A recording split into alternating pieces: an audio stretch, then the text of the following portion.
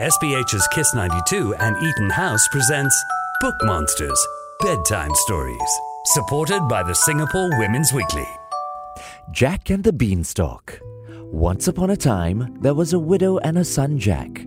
They lived together on a farm in the country. Jack would help his mother by doing chores. He would chop wood, weed the garden, and sweep the kitchen. Despite all their hard work, Jack and his mother were very, very poor and sometimes had trouble feeding themselves. One day, Jack's mother decided it was time to sell Bessie, their old milking cow. "Okay, Mother," said Jack, "it's market day today. I'll take Bessie in." So Jack led Bessie by the halter towards the market. Along the road, he saw a strange-looking man who greeted him by saying, "Good morning, Jack." Jack wondered, how does this man know my name? "Are you selling this cow?" the man continued. "I'd love to buy her." Jack smiled and said, "What are you offering?" The old man opened his hand to reveal 3 beans. "Beans?" Jack said. "Yes, beans. 3 of them. 1, 2, 3. 3 magical beans. And because you are such a good boy, I will give you each one of these powerful magical beans for your 1 milking cow."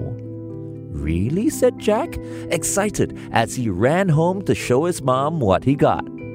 When Jack awoke the next morning, his room was surprisingly dark. The sun usually shone in through the window. Jack went to the window and looked out and saw a beanstalk that went up and up and up until it reached the sky. Using the leaves and twisty vines like the rungs of a ladder, Jack climbed and climbed and climbed until he reached the sky. There, above the clouds, he saw a winding road that led to a square castle in the sky. Jack ran up the road towards the castle, and just as he reached it, the door swung open. He saw a large lady giant with 1 great eye in the middle of a forehead. Jack turned to run, but she caught him. She scooped him up and said, "Don't be in such a hurry. I'm sure a growing boy like you would love a nice big breakfast. It's been so long since we've had a boy around."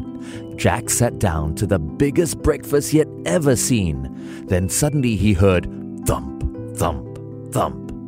"Oh, goodness gracious me, it's my husband. There's nothing he likes more than a boiled boy on toast, and I haven't any bread. Quick, hide, hide." She hid Jack just in time. Her husband came bursting into the kitchen. "I am so hungry I could eat a cow," the giant squealed. And then he sniffed the air. "Do I smell a boy? Fee, fi, fo, fum. I smell the blood of an Englishman. Be he alive or be he dead, I'll have his bones to grind my bread." "Nonsense, dear," the lady giant said. "We haven't had a boy for breakfast in years." The giant ate his breakfast. Jack worked out the courage to peek out from the copper pot just as the giant was returning to the kitchen with a large basket of golden eggs and a sickly-looking hen. The giant poked the hen and he said, "Lay!" And the hen laid a new golden egg, and the giant added it to the basket. Then the giant opened up a closet and took out a beautiful golden harp with the face of a sad-looking girl. The giant poked the harp and said, "Play!" The harp began to sing a beautiful lullaby.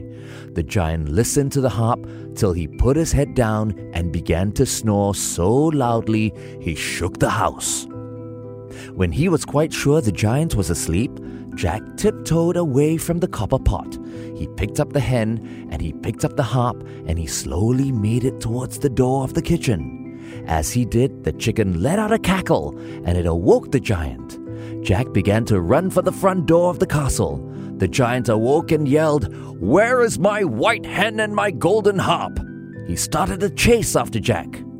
Jack went through the door, down the road, through the clouds, and towards the top of the beanstalk.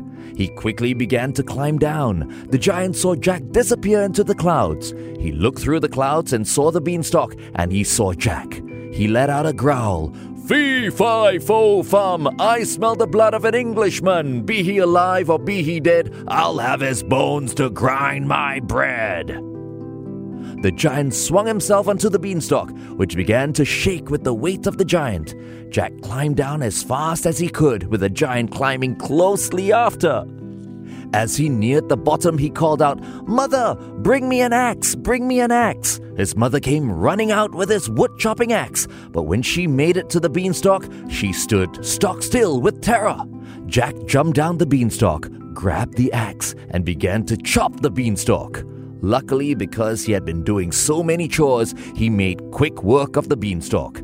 It began to shake, and the giant stopped to see what was going on beneath him.